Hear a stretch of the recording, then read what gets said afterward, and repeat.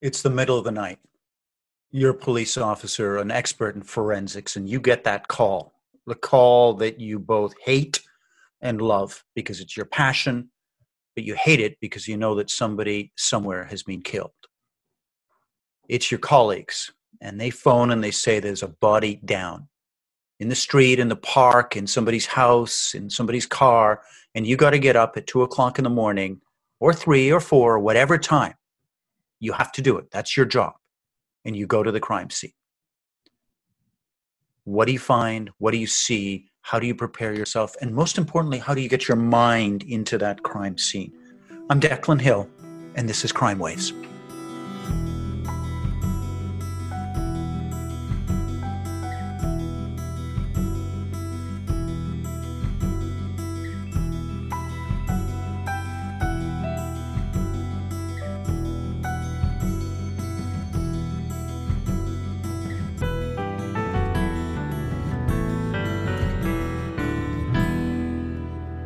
Good morning, good afternoon, good evening, wherever you are in the world. Welcome to Crime Waves.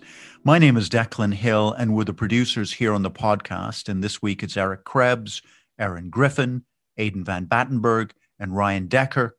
We're bringing you the mini season To Catch a Killer. That is, we are looking at homicide investigators and how they build their cases against the murderers. And this week, we're looking at crime scene investigation, or how do detectives gather the evidence they need at the location of the killing. And our guest is the amazing Peter Valentine. Good morning, Peter. Welcome to the program. Good morning. Thank you for having me. Peter, let me just go through the introduction. It's the middle of the night. You get that call. There's a body. Somebody has found a body. There's some murder. And you're going to go out to that crime scene. What do you do? How do you prepare yourself? Well, yeah, that's a very interesting question. I think the first thing that people need to know is that I'm not given a lot of information when I first respond to a scene. I'm actually told probably just the address and the bare minimum of information to get me there. Sometimes I'll get a bit of a story about what we're responding to. And we have to be really careful about how much weight we give that initial story, because as you can imagine, that story hasn't had a lot of time to develop. And the people who have cobbled together the information to share that story with me probably don't have a lot of investigative experience, and they're probably drawing conclusions without having all the facts. Hang on a second. I don't understand in this case what a story means. So I'm a state trooper. I'm a police officer in New York, New Haven, Los Angeles, London, Paris, wherever in the world. And I phone you. You're the expert. You're the guy that's going to come and help solve this case. What do you mean, the story that I'm telling you? So and I say story because that's what it is to me at this point. It's not factual yet. It's simply somebody's interpretation. But I'll be given information about the case. So for instance, go to 123 Main Street for, like you said, the body on the side of the road with some what look like cartridge cases nearby.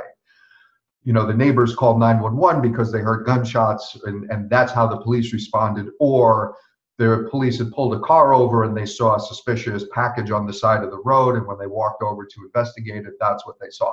So there's a bit of information that you get that sort of starts the process. Like, how did we find ourselves doing this right now? And, you know, what's important about that story is obviously it's what alerts the police to the existence of this event, right? And I'm not even calling it a crime because sometimes, and frankly, many times, what you're sent to isn't a crime at all. And that's one of your key decisions is this a criminal event or isn't it? So is it a suicide or is it a murder? That's the key. That's one of those key things that you got right away. Right. And we can even add to that and say, is it an accident? Is it a natural death? You know, one of the interesting things is that sometimes there are single car crashes where a car drives into a tree, and we hear about them, I'd say all the time, but often enough, and, you know, it's tragic. And, you know, there's this tendency to think of it as there was some kind of event. You know, they swerved off the road, they tried to get away from a deer or something like that. But sometimes there's a medical event that occurs in the car, and it's a result of the incapacitation from that medical event that causes the car to crash. And so it's not criminal, it's not an accident, it's actually a natural event. that has an accident associated with it. It's the actual crash is the aftermath of the event. Correct. So, but it's 2, 3 o'clock, 4 o'clock in the morning. You've got this story coming at you over the phone, and now you're proceeding to this potential crime scene, this event scene. What's the most important thing you bring to that scene? Oh, so I get this question a lot because of my background as a forensic scientist, and I think the people asking always want to know, what cool technology am I bringing with me? What instrument do I have that I'm going to bring to a scene? And the sad answer, but I'm very proud of it, is that I bring my mind. I bring my ability to sift through all the information that we will be inundated with when we arrive. And part of what makes the decision-making process so difficult is that there's no value assigned to the information that you're being given. If a witness says something, does that statement have value, right? You want to think it has value because you believe the person who's saying it. But I also have to consider, were they at the vantage point where they could have seen what they said that they saw? Or maybe they were a participant. Maybe they were the actual killer. Right. And a lot of people think that if you insert yourself into an investigation as a witness, then you can't sort of have that designation change. So sometimes people will commit the crime and then call the police themselves, because it'll create the appearance that I'm a witness, I'm a victim potentially, I didn't do this. And because of that witness or victim sort of designation that person has, we never really consider them as being anything other than that. But I don't do that, and good investigators don't do that. We consider everybody. I'm just thinking, it's going through my mind, Peter. I was going for a hike last month in the middle of the COVID-19 thing, just in the forest, and I found this pile of earth that looked like an unmarked grave. So I did what every good citizen did, and I phoned the police and said, "Can you come?" And they did. And now I'm thinking, crikey, maybe I'm on some police investigation list and things. So a tip to remember, but I'm still glad that I did that. No, I'm glad you called, but yes, a good investigator would consider you not as a suspect, and there's this term that I don't really know the proper definition for, but person of interest. Right. And so do you hike often? How far off the trail were you? Is this hike or is this trail someplace that you've been to before, or is this a time of day when people normally go hiking? Those are all reasonable questions for an investigator to ask. Interesting. By the way, let me finish this. I think there was a brief investigation, and I think what they found was it was a deer. That some idiot had gone off season and shot a deer and buried this in a suspicious looking mound of earth. But thanks. Just in case any of the listeners are thinking, maybe this is Hill's odd confession. Yeah, I'm not going for a hike with him. Back to the more serious subject here. What do you have a mental process? I mean, it's 2, 3, 4 o'clock in the morning. You've woken up. You're searching around for your coffee or whatever. But do you have a way of cleansing your mind before it gets to the event scene? So yes and no. Yes, there's a process, right? There's when I leave that scene or when I'm finished with that investigation, I need to have some confidence that I've done certain things that should be done at every case. But at the same time, if I walk into a scene with what amounts to a checklist, whether it's a mental checklist or it's a physical piece of paper, I'm going to eventually miss something because I've created the wrong list, or I've grabbed the wrong list for what it is that I'm going to investigate. And so one of the challenges in crime scene investigation in particular, but investigations in general, is that each event is unique. As cliche as that sounds, it's unique. It might seem very similar to other crimes that you've investigated in the past. It might have the same kinds of participants. It might have the same dynamic between the participants, which is why the crime occurred in the first place. But you have to create a checklist, if you will, that mental process specifically for that scene that you're investigating, no matter how much it seems like what you've done before. Hey, Peter, give me an example of what that checklist would look like. So I can almost break it into two sections. There's please. What are the documentation things that need to be done? Did I take good notes? Did I take the appropriate photographs of the scene? Did I measure, key dimensions within the scene, the size of the scene, where the evidence was related to landmarks and so on and so on. Did I video record the scene if I'm going to do that? But separate from that, but also part of it is that as the investigation develops and the universe of possibilities begins to winnow down into the handful of still reasonable choices, have I gathered all the information that will allow me to explore those choices? Interesting. Right. Now, before we explore that issue, which is absolutely fascinating, particularly for crime fans like us, because you are the man that does it. I mean, we've read thousands of books, Agatha Christie, Hercule Poirot, Sherlock Holmes, all the modern day guys, but you're the actual guy that's doing this. You're the actual man at the event scene, first of all, determining whether it's a crime, and then second of all, determining what happened. Not necessarily the why, but what actually was occurring there. But let's go back to your mind. What are the traps that you can get into? A bad detective, a bad investigator can get into, can bring a badly prepared mind to an event scene. So I think, and I would almost push back on the idea of it being a bad investigator. Okay. You can have a very good investigator fall into a trap. And I wouldn't say it's forgivable, but you can almost understand how it happens. And think about how in almost every facet of your life, experience is a valued commodity. Whether you consider experience in terms of how many times have you done it before, or how well trained or educated you are to do something, right? There's a value in somebody going to do something that ostensibly knows how to do it, right? Which is how we would sort of frame the experience. So let's say we have I would say a good investigator, somebody who's done this hundreds, if not thousands of times. And they go and to what are the the traps that he might fall into? Tell me those, please. So the trap there is that the scene that they go to has aspects and bears similarities to scenes they've investigated in the past. So he thinks, this is I've seen this. This is like the Jones murder. Oh, right. And how many times has the movie started off with exactly that? Right. And so it's helpful to draw upon your experience because, many times you might be right that it is the Jones case in a different environment. But what if it isn't? What if it just looks like the Jones case?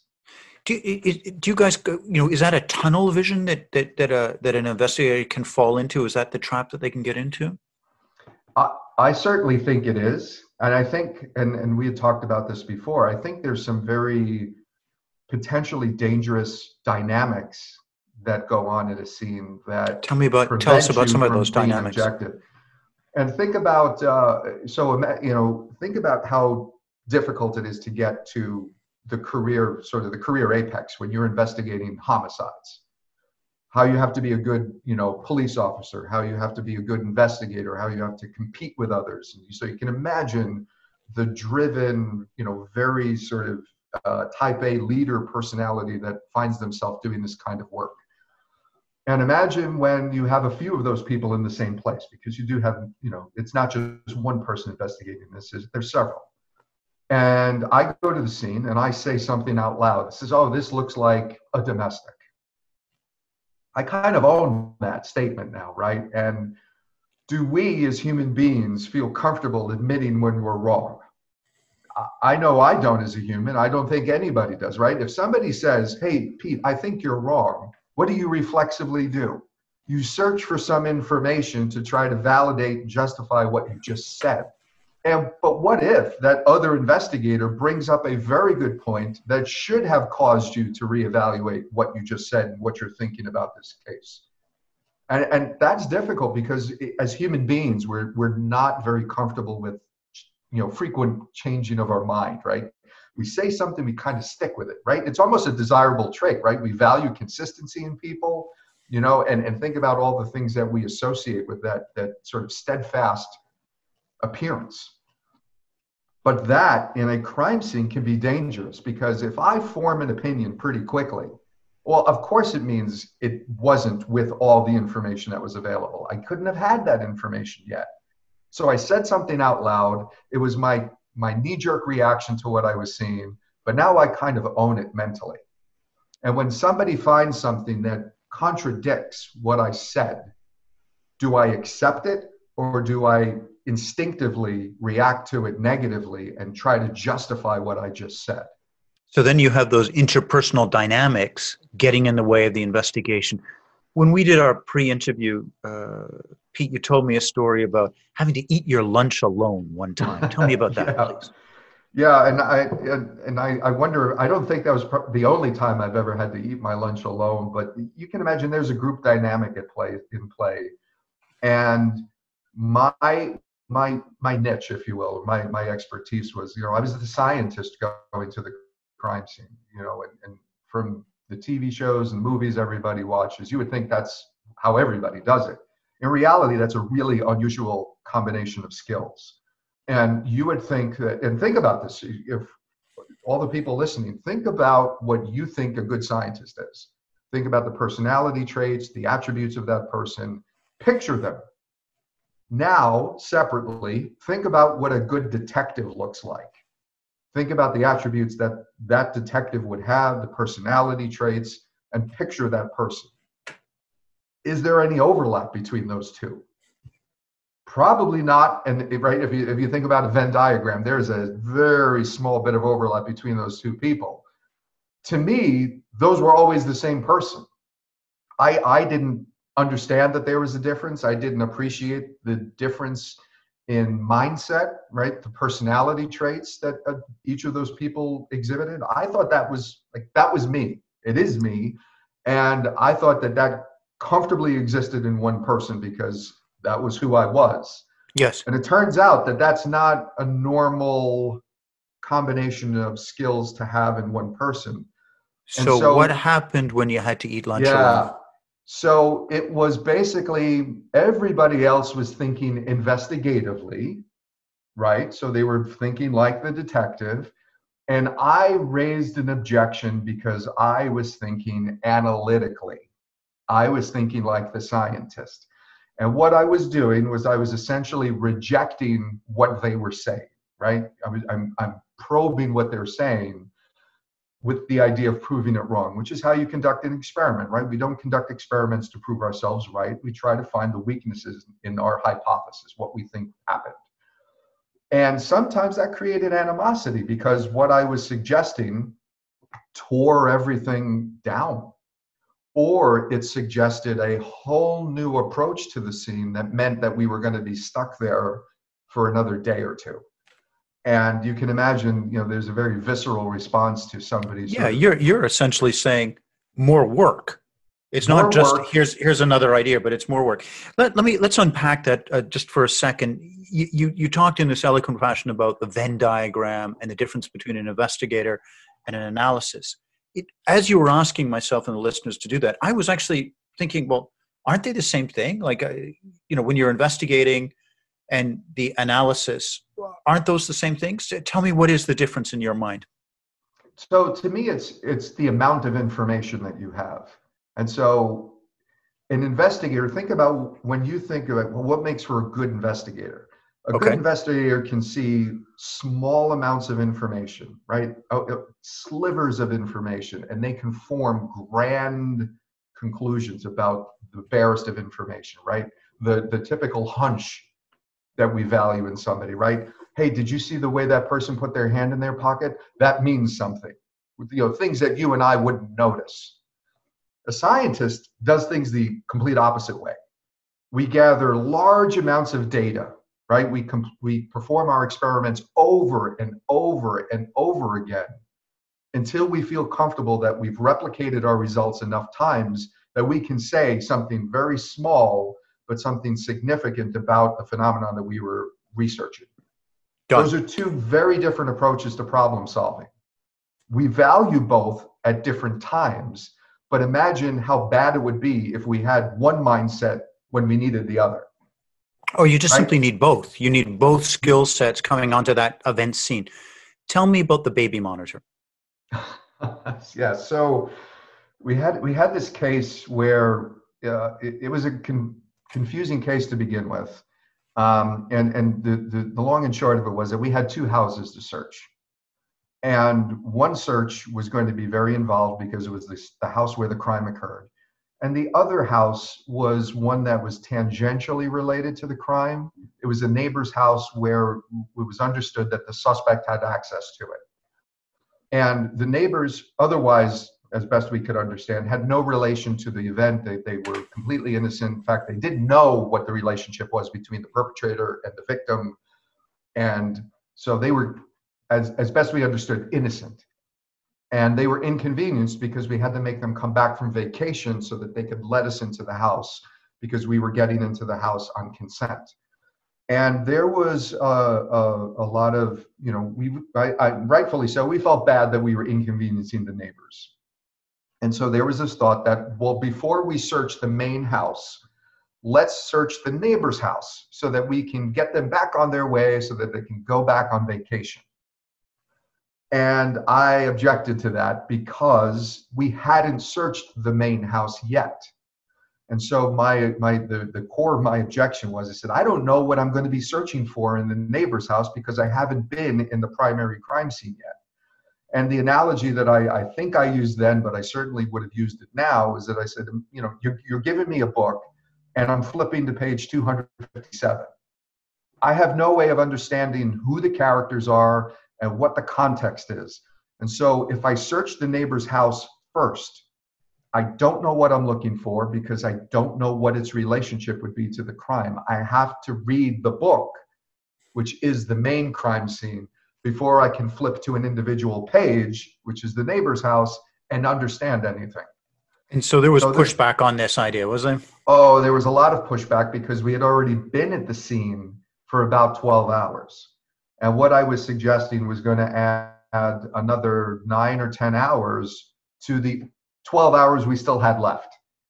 And this was on it was over the weekend in the summer, and you can imagine people have plans, and they were, and so it was an unpopular choice. And also we were going to be, reneging on a promise that we made, that I didn't make, but that somebody had made to the neighbors, that we were going to take care of this and you could get back on your way. And I was saying, no, we can't do that. Right. Forget your lives. We're cops. We're investigators. We got to do the job right. What did you find?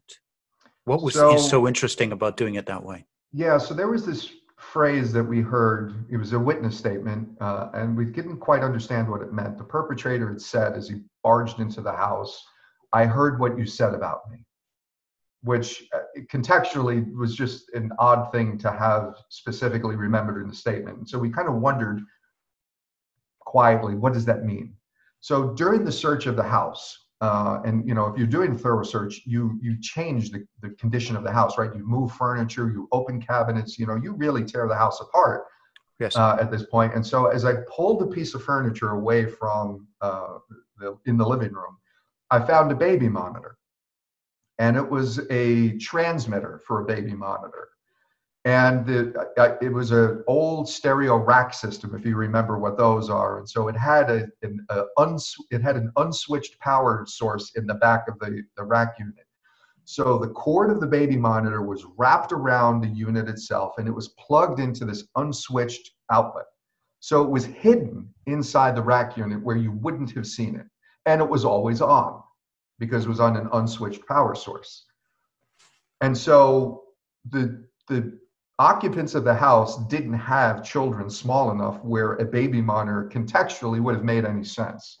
Yes. And none of us had seen the receiver. We only saw the transmitter.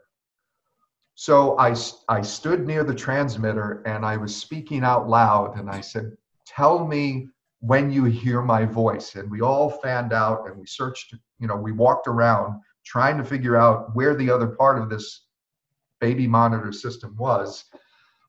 And it turns out it was in the neighbor's kitchen. Interesting. And if you had searched their house first, you just would have seen a baby and not put the two together. But having done it in the right order. Peter, you're a modest guy. Tell me one of the times you got it wrong. Oh, I would say I get it wrong. And I would actually, it's not that I get it wrong. I offer up a hypothesis that we all reject. Okay. And sometimes that is framed as being wrong. But the way that I would prefer that we think about it is that we evaluated a scenario and we rejected it because the evidence didn't support it. I remember in doing my research, somebody said, Peter has 100 different ways of saying, I don't know. Yes. And if you stay with me long enough, you won't hear it twice. I'll say it a different way every time. What did they you mean and I by are that? of the same age, Declan, where it's like I'm a magic 8-ball. You shake it, and every time you shake it, it comes up with a different version of I don't know, but you'll never hear it the same way twice. What did they mean? Like when you're on one of these potential crime scenes and you're saying I don't know in all these different ways, what does that mean when an investigator says that?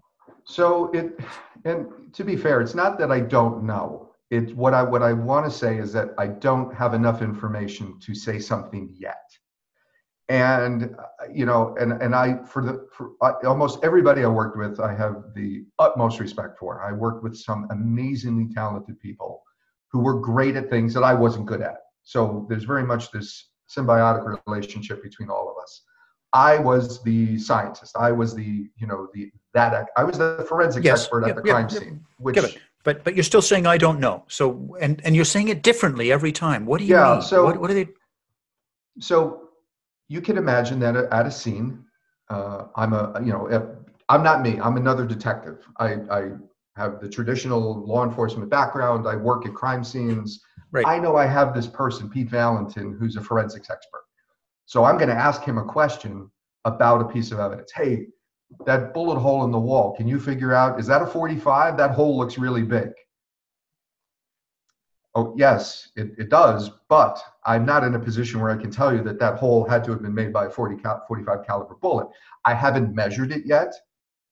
And even if I did measure it, the diameter of the hole is not useful enough. It's not precise enough where I could use that diameter and infer the size of the bullet that must be in the hole. So I'm saying I don't know, not because I'd want to dismiss you outright and say, no, you're wrong, or yes, you're right. I'm not at that point yet where that's the next thing for me to do. And even when I do it, I can't be sure that the data that I gather will allow me to draw the conclusion you want me to make.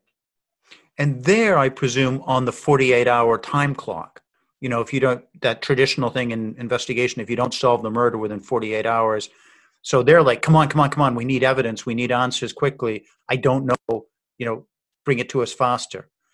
Yeah, there's definitely that part of it. And I would say there's another part of it is that, for many people who don't have the forensic science background that I had, the way that you learn this is through training, right? And many times the training just gives you enough information that you become dangerous, right? We break down incredibly complex topics into digestible, checklist-driven ways of remembering it. And so I went to a shooting reconstruction class, so I know thus and such. I'm like, yeah, so, generally that's true. However, and, I always go to, well, what are the things that qualify any statement you want to make about the evidence? Not, the overarching of keeping that open mind. Let me ask you one more question about this mental side, because I want to do a transition into another field of your work. But I'm thinking about Malcolm Gladwell's book, Blink. And it begins with the story of this world expert. He goes into Guggenheim Museum, I think, and he sees a Greek statue. And right away he says, that's wrong. And for the next 2 years, he convinces himself that actually that is an ancient Greek statue. And 5 years later, he discovers, no, it's not. His first instinct was right. Do you, as an investigator, go in and kind of breathe the scene, try to figure out what your subconscious is thinking about? Tell us about that. I do. And, I haven't read that book from Malcolm Gladwell, but I've read other books of his. I think of a book called The Gift of Fear. And The Gift of Fear talks about, your unconscious reaction to things and how many times it is valuable information that we simply don't know how to process, right? Yes. We don't understand it consciously, but this visceral reaction that you have to something is something that you should pay attention to and honor and try to understand better. And so, of course, I pay attention to my instincts or my reactions to things in a scene. that's probably the investigative part of me. And that's always existed in me. I see things that other people don't see. I had this tendency to memorize license plates and facial features, and it's useless information that I can tell you that, hey, the car that I saw in Danbury on exit 11 on 84 is still behind me on I-95 in West Haven. Like, that has no use to me, and it occupies valuable brain cells, but I can't turn that part of me off. Yes. And I guess I shouldn't, because it's a useful part of what I do, to kind of key in on details and hold on to them. But the analytical part of me will not accept that information as truth, right? So, to use the opening story of Blink, right?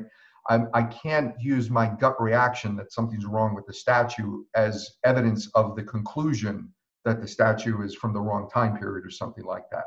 It's something for me to grapple with and to develop a better way of approaching that problem. But I'm going to honor my reaction to it, because generally my reactions are for a particular reason. I just need to understand what that reason is. So, in other words, sorry, I'll give you an example. Please. So you'd mentioned my dissertation research, and a great piece of advice I was given about my dissertation research is to choose something that you're passionate about, because that will give you the energy to sustain you to completion. And I really grappled with, well, what am I going to do? I've always wanted to continue to my PhD, and I always thought, I'll come up with a new reagent. Did you use the Valentin reagent? Or something like that. And I really struggled with sort of, what was my contribution to forensic science going to be? What am I going to do? And a few years ago, I got a phone call to ask me for my assistance in the case, and it was about a Pakistani journalist who was shot outside of a pharmacy. And he, at the time, had been investigating governmental abuse.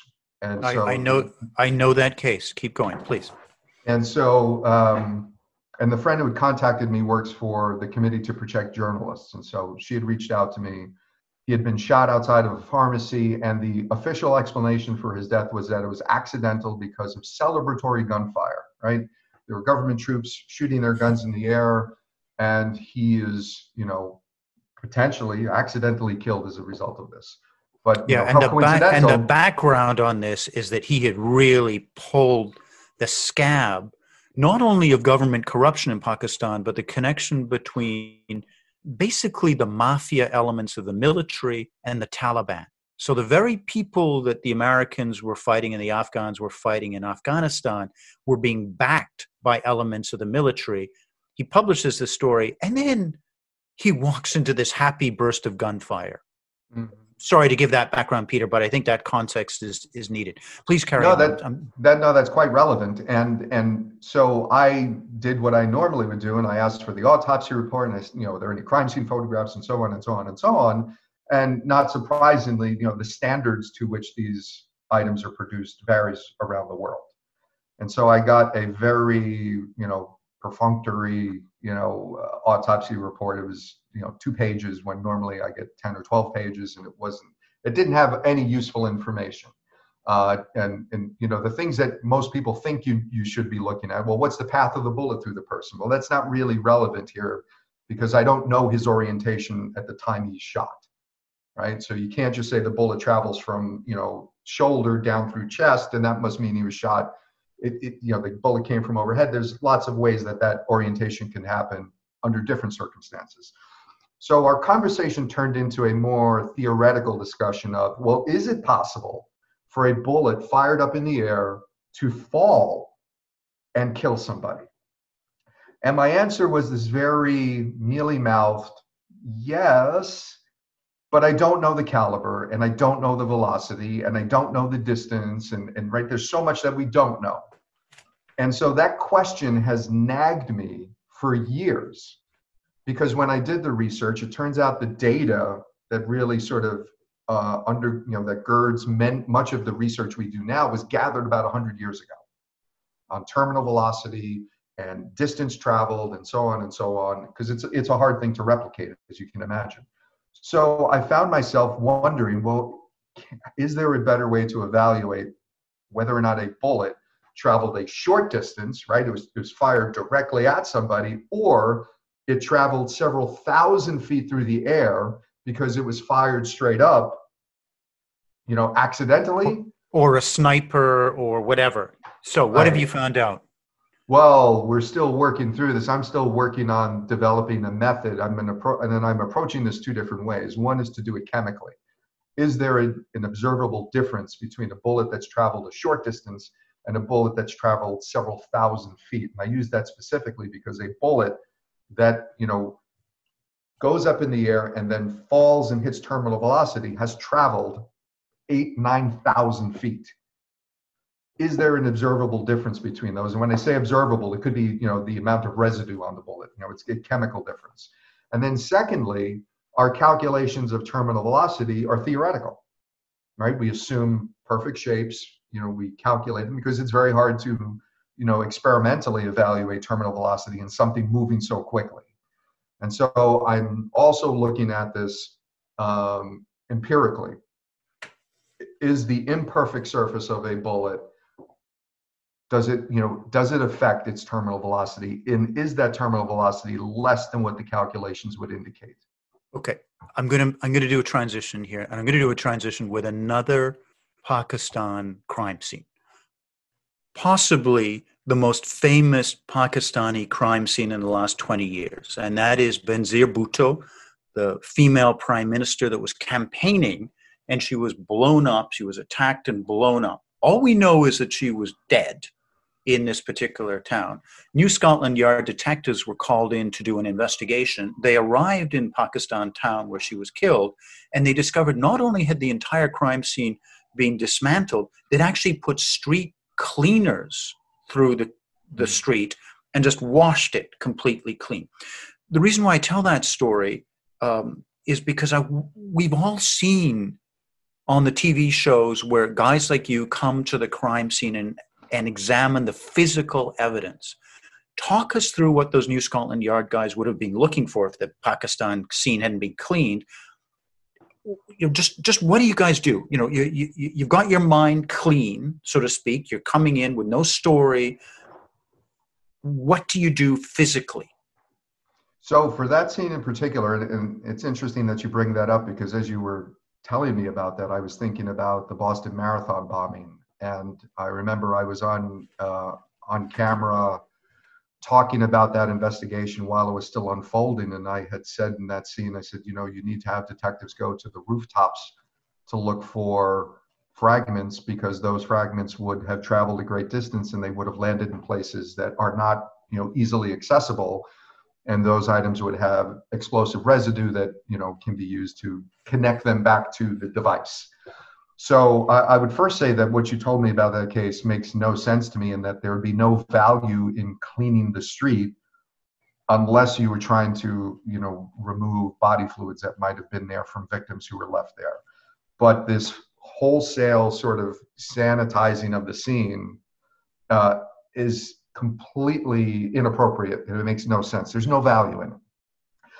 What most people don't realize is that in an explosion, in that kind of high energy event, you do not have consumption of all the material used in the device.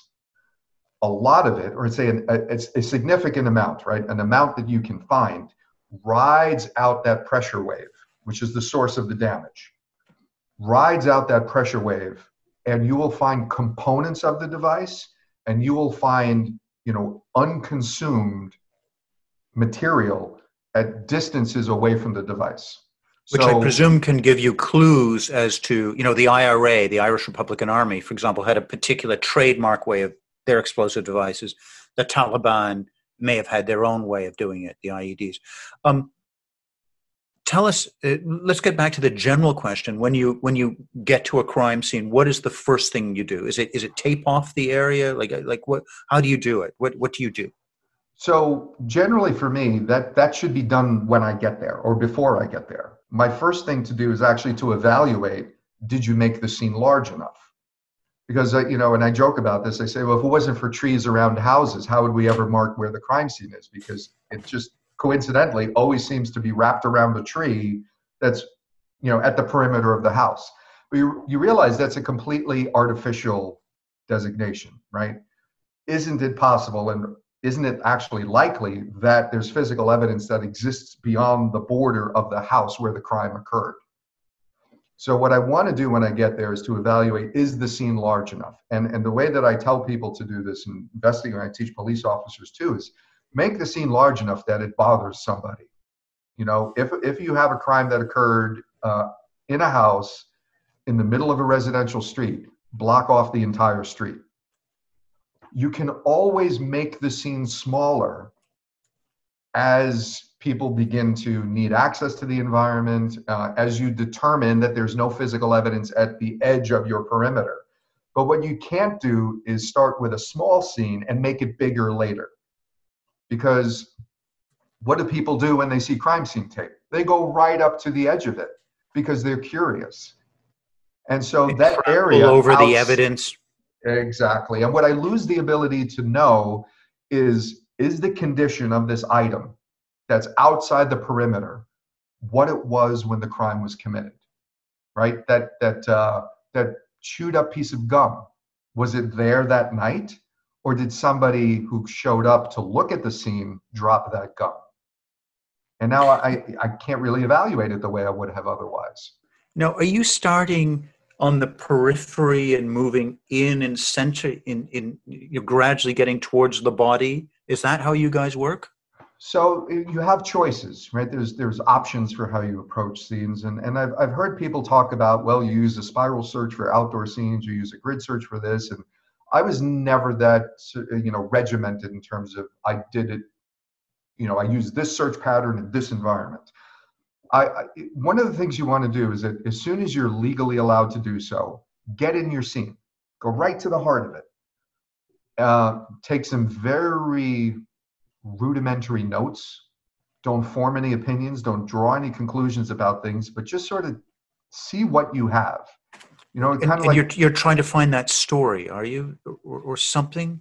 It's inevitable that you will develop a story, right? Because you realize I can't know what the evidence is until I know what the story is. Okay. Right? The evidence are the words that create the story. Like I need one to build the other. I need one to understand the other. So I want to walk into the scene to begin to develop the stories, because I never want to pick one or just have one as the only viable one. But in a more important way, I want to check the scene to make sure there isn't anything there that's dangerous, anything that is in a state of change, in a state of transition. Because if I wait too long, the change will have happened. The change that would have been useful for me to see has now occurred. And there's a great example from, a case that's been talked about way too much is the O.J. Simpson case. And it was almost overlooked. One of the patrol officers who showed up at that scene at Nicole Brown Simpson's condo wrote in his notes that there was, I think it was a cup of ice cream that was still solid on the counter in her kitchen.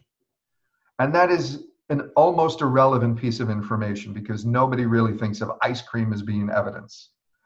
But it's not the ice cream that's evidence. It's the condition of the ice cream that gives you a piece of information that has relevance.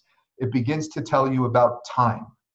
And if you have taken note of the temperature inside the condo, which should have been done, and you take note of the condition of the ice cream in the kitchen, you now can bracket and say, I know that this crime had to have occurred within this period of time because otherwise the ice cream would have been melted, right? And it's such a simplistic decision or conclusion to draw, but you completely miss the opportunity if you don't get into the scene and look for these sorts of things. And how do you walk to the center of the scene? You've got blood stains all around. Outside, you've got footprints and tracks. What did you lay a plank down? Wow, how do you actually get there?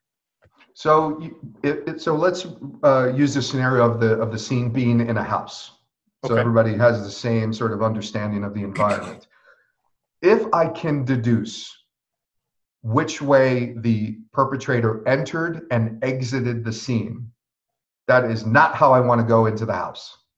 I want to find an alternative path, because that confined area, right? If we think about it as a doorway, that is a great source of physical evidence, because it's the one place I know that I have my perpetrator twice. Once they enter the house, I don't really know where they went, but I know they were in the threshold of this doorway once and maybe twice. So I don't want to walk through that doorway any more than I have to and potentially disturb the physical evidence that might exist in the doorway and in the threshold. So I want to find an alternative path into the scene. But once I do, and this is how I did it, and I tell people, pick what works for you. I do everything clockwise. I walk through my scene clockwise, and I don't go right to the blood. I don't go right to the body. I actually ignore all of that. And I force myself to walk through the scene clockwise, regardless of the presence or absence of evidence. And in addition to walking clockwise, I turn my head clockwise, because it's so easy to get distracted by something. And if I think about it, I call it like the shiny object method, right? If you don't have the discipline to walk into a scene and ignore the really obvious physical evidence, all you're going to do is bounce around to the really obvious things. And you can imagine this diagram you would make, right? These zigzag lines all over the scene. But you'd miss the ice cream. Right. You inadvertently left out a whole section of the room because there was nothing there that you immediately recognized as having value. So my father was a Navy veteran of the Second World War, and he talked about conning. So you would take your binoculars and you would look very slowly in a regular, methodical way. So you're doing a similar thing like that. You're avoiding the scene, the entry to the scene, and you're going clockwise and clockwise. And have you got a checklist that you're going through, fingerprints, DNA, this, or are you, at this moment, are you simply just trying to see what is there? At this point, I'm really trying to discern, is there anything that is so pressing that I need to deal with it right now? If there is, I have to devise a plan for dealing with it.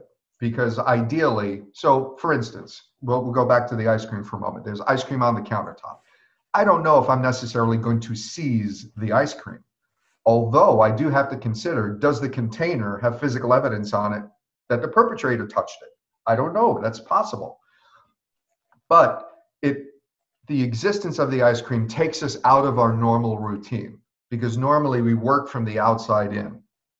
But now I can't do that because I have this condition that needs to be dealt with immediately. So I might grab the photographer, get the person who takes measurements, and we're going to go into the scene to do this one thing, because it's an emergency, if you will, right? It's a pressing issue that needs to be dealt with immediately. Once we're done with that, we're going to go back out and we're going to resume our normal search pattern, right? Conning, like you mentioned. It's a great way to think about it. And one of the difficult things is for you to develop, I call it like internal filters. And so that I can ignore all the things that I know will eventually occupy my time. And this is where a lot of people fail when they're first getting into crime scene investigation. You walk into a scene and it is quite literally sensory overload. All the evidence is in front of you at the same time. The smells and the sights of the scene are all hitting you at the same time. And because you know that all of these things are potentially evidence, your eyes are darting all over the room, and you're kind of paralyzed. You don't know what to do. And I presume you have the emotion of seeing a dead body, or dead bodies in some cases, and blood and all those awful things. And there's certainly emotion with that, but I would say that most people learn how to separate the emotion from the activity. I think about this. Have any of us ever made a good emotional decision? Probably not, right? And so I, as an investigator, will not make good choices if I go into a scene emotionally, if I look at the victim and I feel bad, right? And it's not that I don't. I mean, in fact, I don't think that this is my career, right? I've made my life, the pursuit of justice for these people. So I don't think there's anybody who feels that loss more than I do, because I've sworn to investigate it. But I also have to recognize that me being emotional about it is an impediment to me solving this event or me understanding what happened. So you have to suppress the emotion so that you can do your job effectively. I'm contrasting what you're saying, an expert, a man that's been in countless crime scenes and countless event scenes that you've then said there wasn't a crime here. And what myself and all our listeners see in CSI or on these forensic movies or TV series, people clattering around with high heels and long hair and the makeup and stuff. Is there one thing that just drives you nuts when you're watching those TV series and like, we don't do that? Or is there something? And it's probably not even the most significant problem I see, but you'll always see a photographer aimlessly wandering around behind the two detectives who are talking about what happened. And the fact is, your photography has to be so methodical because it's the only real visual record of everything in that scene. It's the only thing the jurors will ever see. It's the only thing the prosecutor will look at. And you can't haphazardly walk around the scene. You're not on vacation, right? And I think about tourists walking around in the city. And, they're always looking up and they're just randomly taking pictures of buildings that, me as a New Yorker could care less about, and it's that kind of vision that I see in scenes, right? People are just, oh, that looks interesting. Take a picture of that. And let's share the secret. Do you actually scream at the television screen? Like when you see that? I do. I thought you would. I thought you would. I'm the last person you want to watch any of those shows with, because not only will I point out all the flaws to you, but the cinematographer in me who understands lighting and blocking knows that anytime something's in frame, it's for a reason, and I'll usually figure out why and spoil the fun for you. So the surprise ending. Shows with me. Yeah, I would actually love to watch it. I think it would be absolutely fascinating. Let me make the jump, because we're coming to a point when we're almost out of time, about teaching students, because what is fascinating about our department, our forensic department, is there's a bunch of the older colleagues of ours who actually started doing crime investigation where there was no DNA. There was no, all the stuff that we're talking about now would have been science fiction to them when they began their careers. What do you say to the students who are coming into your classroom and your lecture halls now who've been brought up on CSI and they've been brought up on DNA? Is there a different mindset that those guys have? What do you talk to them about? Well, I do, and it's not only students, but we teach police officers at the Lee Institute, so it's like practitioners who come in, and I kind of warned them to not rely on DNA. And what we've done, and DNA, of course, it revolutionized how we do what we do.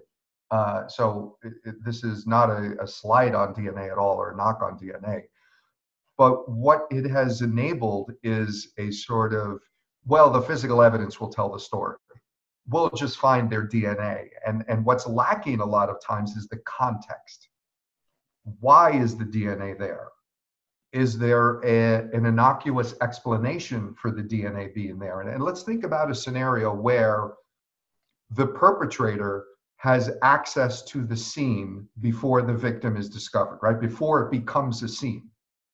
You'll find the perpetrator's DNA there, but does that mean anything?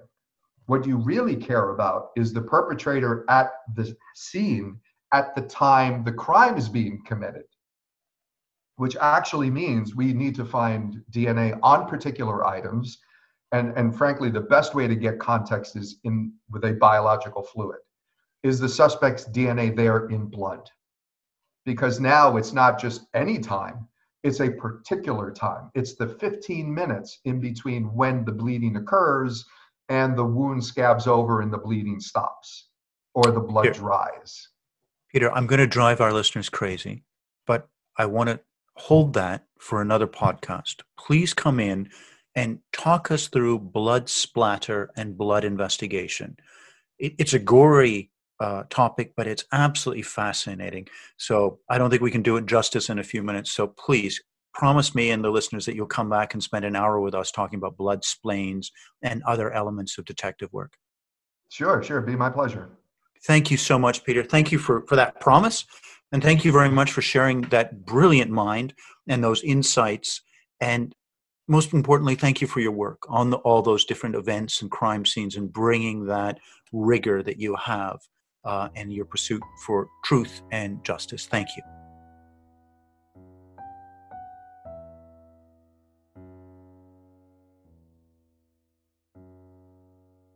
It's Declan here on behalf of all the team here at Crime Waves. Thank you for listening. Please join us for the next episode of To Catch a Killer. And please do subscribe, like, or follow us on social media at crimewavespodcast.com. It's massively helpful. Thank you. We'll see you soon.